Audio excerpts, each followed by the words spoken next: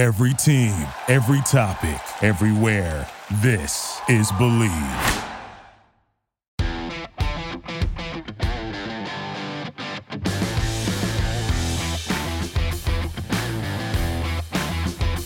And we are back with the Lay the Points podcast. I'm your host, Kendall Caps, alongside Jordan Chereau. We finally have the NBA Finals behind us. It was quite the season and quite the series between Golden State and Boston. Unfortunately for my C's, we fell a little bit short. Yeah, how you feeling? Because I was with you in that game, and actually, you were doing pretty well. Like, you were pretty, calm and collected. You kind of sensed kind of how it was going to go after like middle of the second quarter, but I thought you took it pretty well, and it was a good series. I mean, it would have been great to go to 7, but it is what it is. Yeah, I mean, part of the reason why I think I handled the loss so well, and it was better than I think myself, better than I expected. My wife also was very surprised that I didn't drink myself into oblivion that night. Was one, you and I both had the Warriors in 6. Like, it wasn't that it was a shock. Before the series, we came on this show and we talked about the Warriors and why we like them to win this series in 6. Boston wasn't great on their home floor in the postseason. And once again, that came to fruition in the elimination game. But also, I'm a fan of history. And what we are watching with the Golden State Warriors is NBA history. I mean, I think it's safe to say that they are one of the better dynasties that we have seen over the last quarter century. I'd say you put them, maybe the Spurs, and then going back to the three-peat of the Lakers, but that was really just 3 years, and they lost the title after that. And then back to the Bulls and Jordan in the 90s. And so I think you got to put them right up there with those teams historically, and they're not done. They got a lot of young talent that didn't even play in that series. Totally agree with you. Yeah, 100%. Like, this Warriors dynasty is just incredible. And Steph Curry finally won his first NBA Finals MVP, 4-time champion in an 8-year span. He played on the 73-9 Golden State Warriors team. He's a 2-time NBA MVP, greatest shooter in history by a mile. Like, I think you could agree with that. And his performance in Game 4 versus Celtics, gave his legacy the biggest bump ever. Where do you rank him all time now? It's funny coming into this series, even though we predicted the Warriors to win and we both had Curry winning the MVP, I didn't think that I would bump him as much as I did. But then I started to really think about it, and even just looking at point guards all time. And I think you'd have a hard time arguing that he's not at least the second greatest point guard, maybe behind Magic Johnson all time. And the top 5, people have all different orders, but it's mostly the same characters. And then you have some form of maybe Bird, Kobe. Some people have Shaq, Duncan in that top 10. I think you can make the solid argument at this point that Steph Curry belongs somewhere in the back end of that top 10. And you talked about that Game 4 performance. That was his hallmark performance. They were trailing 2-1 in that series on the road in Boston. If they lose that game, they probably lose this series, and it's a big X on his resume. He would have fallen to 3-3 in finals. And then instead, he goes out there on the road, has the game of his life, put the whole team on his back. I mean, I don't think anyone else scored more than 16 or 18 points that game, and he drops 43. They win that game, and then he plays really, really well the last couple games, takes it home, wins the MVP finally. So, people for all that talk, he's never won a finals MVP. KD was the best those 2 years, and Iguodala won the finals MVP with the first title because Iguodala held LeBron to almost a triple-double for that series. Literally almost a triple-double, and they awarded Iguodala the MVP for holding him to almost a triple-double. I think Curry easily could have won that MVP as well. But yeah, personally, I think he's right there, number 9 or number 10 all time, and he still has room to grow. Yeah, I think he's only, 34, 35 32, years? I think. Oh, 30, really? Yeah, it's somewhere early mid-30s, yeah. I mean, the Warriors are already favored to win the title next year. And like I touched on, they didn't play Kuminga. They didn't play James Wiseman. Steve Kerr typically does not play his young guys in the postseason. and you give them one more year to get healthy, to get some more minutes and get acclimated to playing with some of these other guys, and they essentially have almost the entire rest of the team coming back, they very well might find themselves in the finals again next year. And if he takes down a fifth and maybe a sixth before he's done, it's going to be hard to argue that he might crack the top 5 by the time he's done. You know what's scary is with that thinking of, hey, like, let's capitalize on Curry and Clay and these guys right now as much as possible. What if they take these young talent going into next year and either groom them or trade them for another good piece? Maybe if, like they lose like guys like Otto Porter or other guys and they want to add, like just imagine if they like called the Washington Wizards and were like, hey, what can we get for Bradley Beal? Like, I know he opted out, but just imagine like they could still take these young pieces and just capitalize and try to win as many rings as possible while they have Curry and Clay. And, like, I know you're building for the future, but you might go down as one of the best dynasties ever. And so that's an angle, probably not going to happen. It's a credit to that organization too. I saw a stat the other day. They're the first franchise in something like 40 years to win an NBA title with 8 players that they drafted. So they weren't just acquiring bodies. These were guys that they went out and drafted themselves, groomed, and they came up through the Warriors and blossomed into what they became. And it's a credit to the scouting department and the coaches and the assistant coaches. And Steve, now you look at Steve Kerr. Is he, a top 5 coach all time now? You have to wonder. What has he won?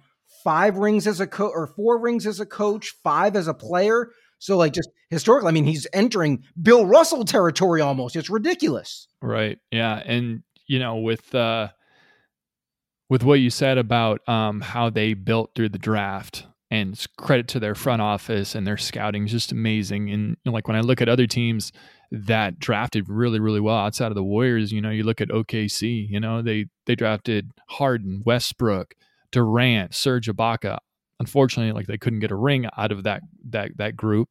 Then you look at like the Spurs, they drafted Tim Duncan, they drafted Manu Ginobili late, they drafted Tony Parker. So I respect teams so much who build through the draft, build the right way, than teams that just build for championships and just trade. Everyone wants to like, super team it up, just like Draymond Green said to LeBron, about the super team. I'm not a fan of that. So credit to the Warriors. Everyone had their doubts about Steph Curry coming out of the draft. He was too small. He just, he just wasn't going to make it. Man, he proved everyone wrong. So yes, good on them. But let's switch to the Celtics. Like I've heard a lot of slander lately, especially on the show, My Job, the Rich Eisen show, about Jayson Tatum and him just taking so much just abuse on social media about his performance. But let's get one thing straight. He had an amazing season. He's only 24 years old. This is his first finals appearance. So, he didn't have a great NBA finals, but, Michael Jordan, LeBron, Shaq, Curry, they all won their first title at 27. So he's got a lot of room to grow, and he's going to grow with Jaylen Brown, and they're going to be just fine. They're probably going to be right back. And I know it's really, really hard to get back to the NBA finals. So you got to really capitalize on it when you're there. But I am not worried about Jayson Tatum. Everyone just needs to back off of him, and he just needs to regroup, come back better than ever next year. And what are your thoughts on all the stuff he's taken lately? I agree with you that I think there's a bit of an overreaction coming out of that series, and people forget that the Celtics were the best defense in the NBA, but the Warriors were a top 3, top 4 defense in the NBA this year as well. They weren't chopped liver, and they did an exceptional job cutting Jayson Tatum off when he tried to get into the lane and making things really, really difficult on him. And they also had very active hands in passing lanes and got a number of steals off of him when he drove and then tried to kick. So it's partially a credit to the Warriors. But as a Celtics fan, and maybe it's because I'm a Celtics fan, I am a little bit concerned about him blossoming into the world superstar that we thought he was about to become. And it wasn't even as much about his play, but after, I believe it was the game 4 loss. Yeah, I believe it was after the game 4 loss when the Warriors tied it up at 2 games apiece. And afterward, he was speaking to the media, and he basically said, I'd like to know, people are saying that he's not going to be a superstar. Well, did I call myself a superstar? Did I tweet that out? Like, it was really awkward to watch. And I can't imagine any of the all-time greats speaking after a loss saying, hey, man, well, I didn't say I was a superstar. You said I was a superstar. Like, you don't normally degrade yourself in that way.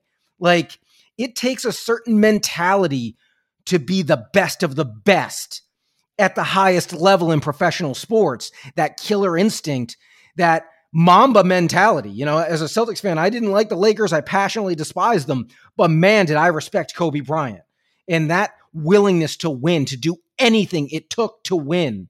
And I don't see that same fire in Jayson Tatum. And not every basketball player and not every professional athlete needs to be the vocal leader. And it's clear that Tatum is not that guy. Marcus Smart was the emotional and vocal leader of this Celtics team. And he might not even be there potentially because of, at the end of the day, they need a point guard that can make plays offensively and get his own shot, which would be a shame, but I wouldn't be shocked to see them move him. And knowing that gene just might not be there, I don't know if Tatum is ever going to be that dude like we talked about last week. And so I am a little bit concerned. I do think he is an outstanding talent, phenomenal player, one of the better two-way players in the entire NBA alongside Jaylen Brown. But I don't know if he's ever going to turn into that alpha that you can count on to get you 25 to 35 every game of a series.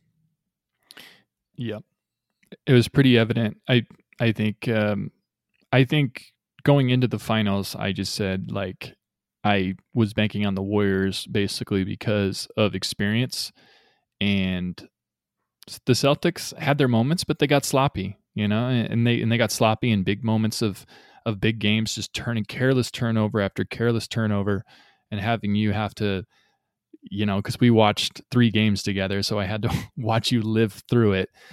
So, but I think they'll be fine. I mean, Jayson Tatum is a phenomenal player. I am not worried about him, but yeah, like, to win NBA championships in those moments, you just really have to have, the Mamba mentality to do whatever it takes and to hit those big shots and not turn the ball over in crucial situations. And I think he'll be fine.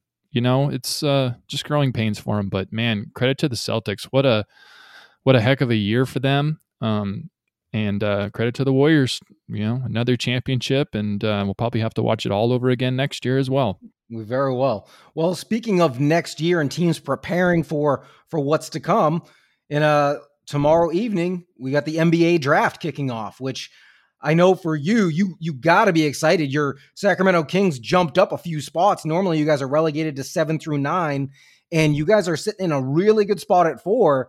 But yeah, I mean, the top 3 most people think are spoken for, but the specific order isn't necessarily laid out. I'm curious, what are your thoughts? Who do you think goes first?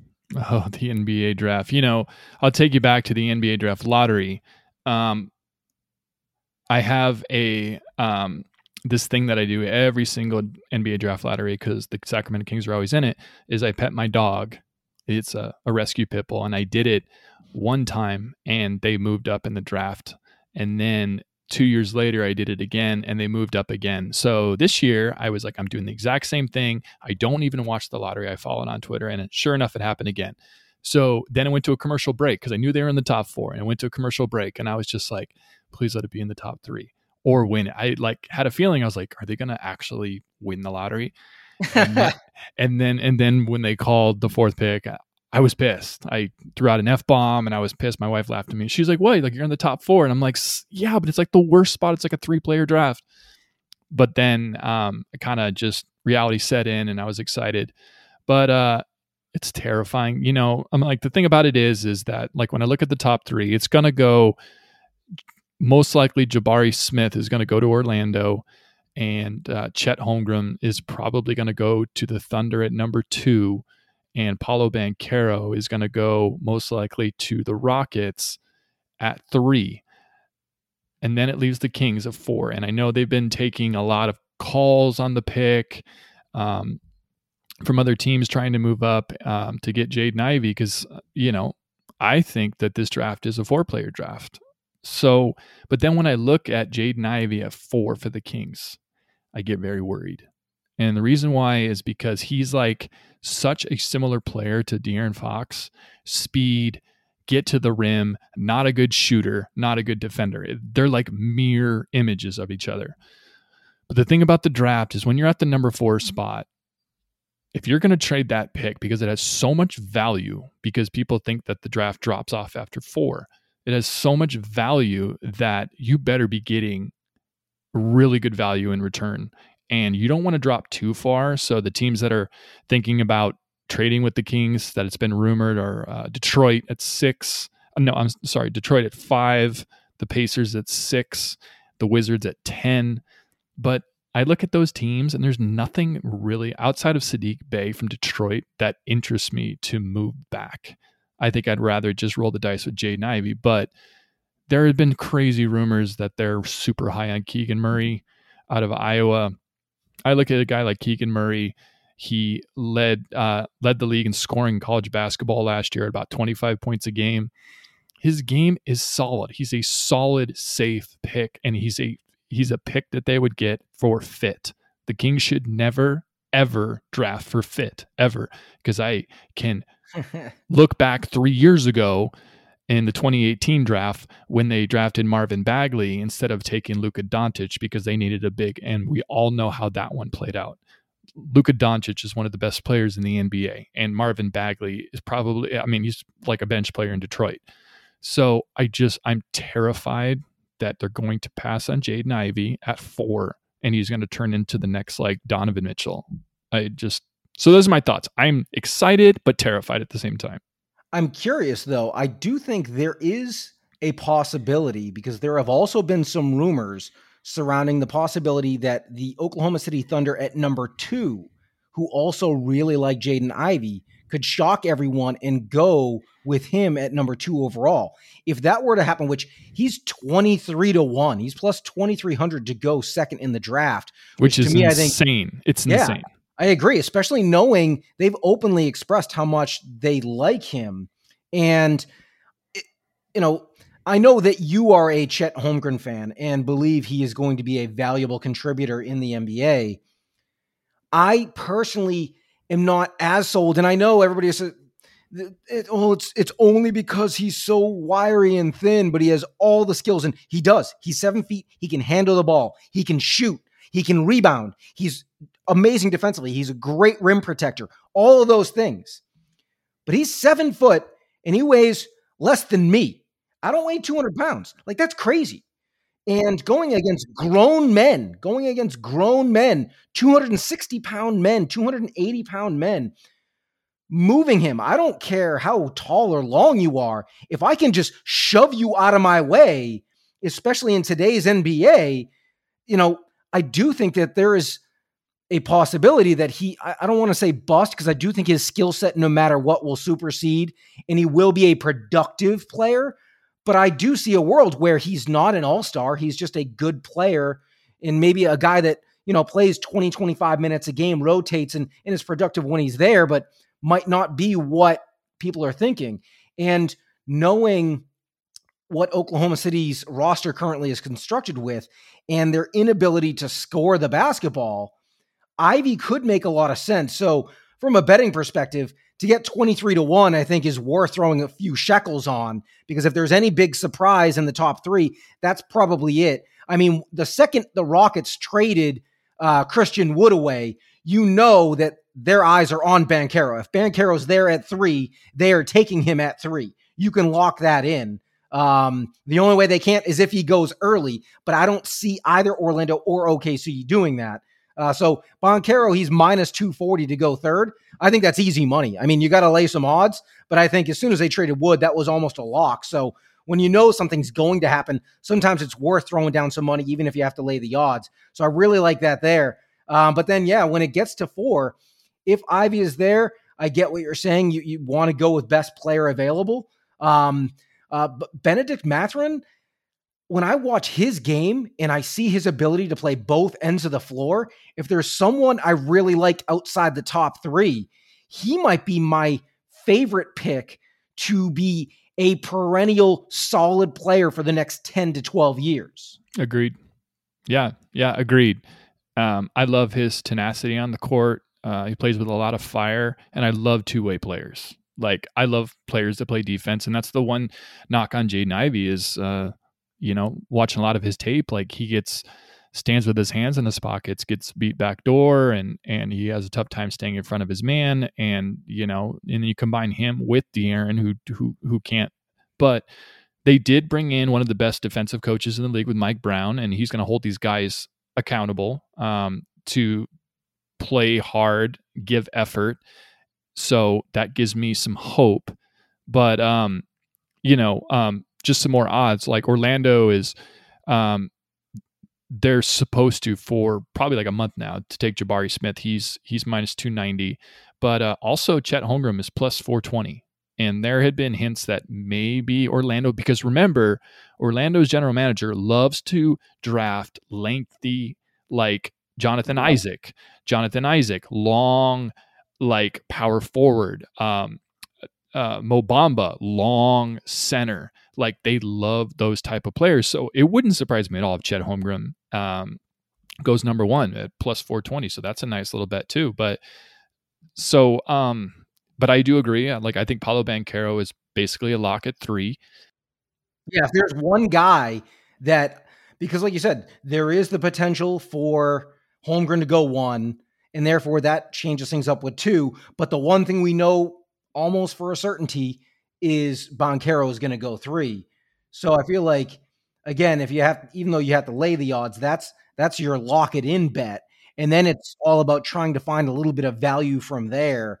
And knowing, at 4, your Kings, Jaden Ivey's minus 130. So he's a slight favorite to get picked there. And then Murray is plus 125, and everyone else drops way off the table. And if they like Mathurin like we do, you can get 21-1 on your money in that spot. Shaden Sharp, the kid who didn't end up playing at Kentucky, is 14-1. But I just don't know. I mean, I guess if there's one team that would just say, hey, he looks talented, let's go with him, maybe it'd be the Kings. But I feel like I could see him being the one guy that's projected to be a top 6 pick, end up dropping quite a ways. Like, when I look at the Kings, like, when Vlade was the general manager, he picked some wild picks. Like, he picked Harry Giles, who was coming off like terrible knee injuries. He played like a handful of games at Duke. Yeah. He surprised everyone at like 13, taking Papagiannis from Greece. Like, no one even, and he didn't turn out to be good. Then he took Justin Jackson, who was one of the, he was a pretty good, solid small forward for North Carolina. So like, they took him at like 15. So if I go back at Monty McNair, who's the general manager of the Kings, what he said before is he always takes best player, best talent, no matter what the fit is. He took Tyrese Halliburton when they had De'Aaron Fox. Last year, he took Davion Mitchell, a guard, when they had Halliburton and Fox. Then he ended up trading Halliburton for Sabonis. Mm-hmm. So I think he looks at this as Jaden Ivey is probably the best talent. If he takes Keegan Murray, then he just believes that Keegan Murray is going to be a better player than Jaden Ivey. That could be. I mean, the NBA draft's a crapshoot. Like, you never know. There's going to be guys that are going to be in the later first rounds that are better than the guys in the top 10. Yep. It just happens every year. And Jaden Ivey has basically said this week that he doesn't think, he hasn't talked to the Kings. He hasn't worked out for the Kings. He said, and I'm not going to say maybe the exact quote he said, but he said it wouldn't be the worst to get drafted to the Kings, because he knows they have Davion Mitchell and De'Aaron Fox. And like, I get it. Like, he wants to play. He wants to be the man. But like, let's be honest. I mean, Davion Mitchell is a good player. He's a good player. Yep. But Jaden Ivey, I can probably say right now he's going to be better than Davion Mitchell in the NBA. So, like when you look at that, you're like, okay, so just because they have Davion Mitchell doesn't mean you don't take Jaden Ivey. And if Jaden Ivey turns out to be awesome and he doesn't work with Fox, then you trade Fox. Like that's just what you do. Like you don't take Keegan Murray, who fits nicely next to Sabonis, and then you watch Jaden Ivey in 2 years blossom into an amazing player. And Keegan Murray is a solid, good role player on a 34-win team. You just don't do it, Yeah. And if you're going to trade back, there's been teams that have been calling and been, rumored that, the Pacers would offer maybe Chris Duarte to move up to 4, offer the Kings Duarte and 6 to move to 4, or Malcolm Brogdon. Or if you look at like the Washington Wizards, they could offer Kyle Kuzma and the 10. Or you look at a team like maybe the Pistons, they offer Sadiq Bey to move back a spot. So I look at those trades, it's pretty good. Like the only one I like is Sadiq Bey to move back a spot, because then you can still get a Sadiq Bey who could be your 3 or 4 in certain spots. He's a great defender. And then you draft a guy in maybe Benedict Mathurin or a Keegan Murray. And I can live with that. Like I can live with that if Jaden Ivey, whatever, turns out to be great. So they're in a tough spot. But I think at the end of the day, unless something crazy happens in the 3, because if Jaden Ivey gets drafted by OKC, then I think Chet Holmgren falls to 4, because I don't think the Rockets would take Chet Holmgren at 3. I think they're locked in on Banchero. And then the Kings better take Chet, because I'm a huge Chet fan. He fits perfectly with what the Kings need. They need a floor spacer. They need a weak side rim protector. They were one of the worst teams in the league. And I'll also say, when you were talking about OKC, when they want to take Chet and that he might not be like, I don't see Chet Holmgren as like an all-star. I don't. Like I see him as a good, solid, winning role player. And it's like the Thunder were like the 27th worst offense last year. What is Chet going to give you? Is he going to give you like 15 points, 18 points a game, 10 rebounds? Yeah. Jaden Ivey could end up averaging like in his career, the peak of his career, like 24 points and like 4 assists, couple steals, and he looks like he could be a superstar. Chet Holmgren, I don't see. Paolo Banchero, I can see as possible stud. I don't really see the superstar quality in Jabari Smith. That's just me. I don't see it. I think he's a really, really good player. I just don't see it. So, but I also said the same thing. I wasn't high on Jayson Tatum going into that draft too, and look at him. So, well, either way, it should be a lot of fun. I'm really excited to see the draft this year, just because there's so much intrigue, especially when you get to that number 4 spot, and how the next 5 picks are all going to be dependent upon what happens to you guys at 4. Exactly. So it should be a lot of fun. It should be a lot of fun. Looking forward to it. And so now let's jump into Kendall's Corner. Go ahead. All right. So we've talked as the NHL Stanley Cup Finals began last week. We talked heading into that series that there were a couple things that stood out that seemed pretty obvious to me, and they were prop bets that were easy money makers. The total goals for the series, 32.5. I said, hammer the over. Both of these teams, I know Andrei Vasilevsky is an all-world goaltender, but there's too much offensive talent, and you know that this is probably going to be a long series. Well, we're 3 games in. It's 2-1 Colorado. There's been 22 goals so far. So unless things drastically change, that over looks like it was a really, really smart lock. And also, I talked about Mikko Rantanen for the Avs as a possible Conn Smythe Trophy winner. He was 30-1 when the NHL Stanley Cup Finals started. He has 7 assists in the first 3 games. He had 1 goal that should have been counted as a goal, but someone tipped it in as it was crossing the line, so they gave him an assist for it. If Colorado wins this series, he adds 3-4 more assists and scores a couple goals and finishes with 3 goals and 11 assists in the Stanley Cup Finals, even though he doesn't have quite as many goals overall as Maker or Landeskog or McKinnon. His total breadth of work and what he's done on the power play, knowing that You could have got him at 30-1 last week when I said his odds are already down to 8 plus 850. So you're only getting 8.5 to 1 on your money. So Vegas has finally caught up to what I said was going to happen before they realized what was really going on. And 30-1, that was just absolutely ridiculous. Speaking of Rantanen, because of how well he's playing in moving the puck offensively and playing on the power play, which their power play has been lethal both throughout the playoffs and in the series, he is minus 130 to just get 1 assist. The over-under's a half of assist heading into Game 4 Wednesday night. You got until he doesn't get an assist. I have to think he's going to do it again. That team is so loaded offensively. They get 30-some-odd shots every game. Why not lay down the minus 130, take Rantanen to get another assist? Another bet going into Game 4 that I really like, Vasilevsky, his saves total is sitting at 32.5. You can get even money if you take the under. Through 3 games, Colorado's averaging a little over 35 shots a game. But remember, 35 shots a game is not how many saves Vasilevsky's getting. He gave up a number of goals, and Colorado is so skilled offensively. Odds are they're going to get a couple more goals as well. They had 39 shots in Game 3, but odds say on the road in a game that is probably not going to be a blowout loss the way Game 3 was, when they were just chucking pucks at the net from everywhere just to throw pucks on the net when they were down big. I expect this game to be more tightly contested. I don't think they get close to 39 shots. Let's say they get 35, 34 shots in this game. That means Vasilevsky's save number is probably under 32.5. So you can get even money to take the under. Everyone loves hammering the over because Colorado scores on blah, blah, blah. Take the under 32.5. Trust me, you'll be glad that you did. And also, Game 4, the over-under for the game, you can take the over. It's sitting at 6 goals. Vegas didn't give you the half this time. It's a flat 6.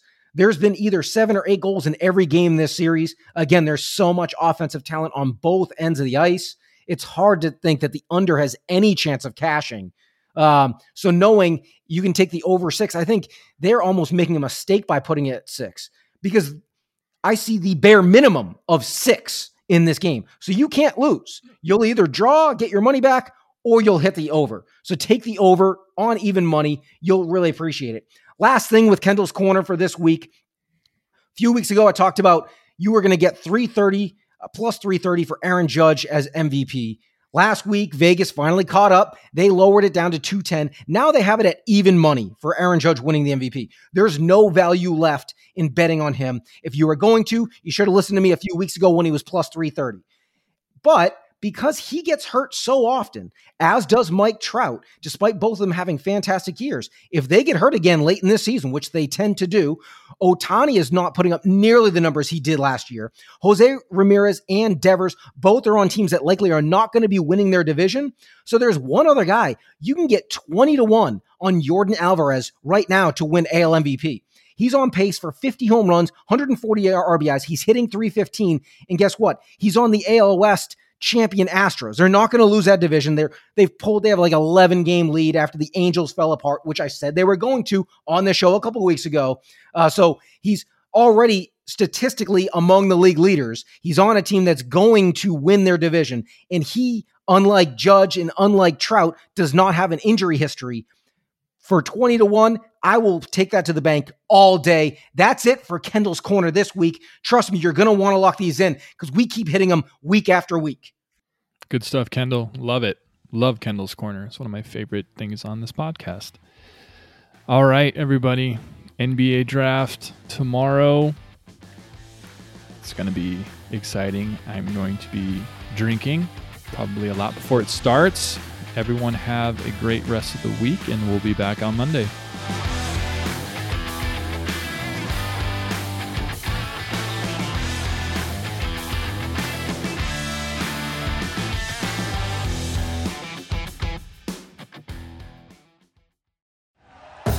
Thank you for listening to Believe. You can show support to your host by subscribing to the show and giving us a 5-star rating on your preferred platform. Check us out at Believe.com and search for BLEAV on YouTube.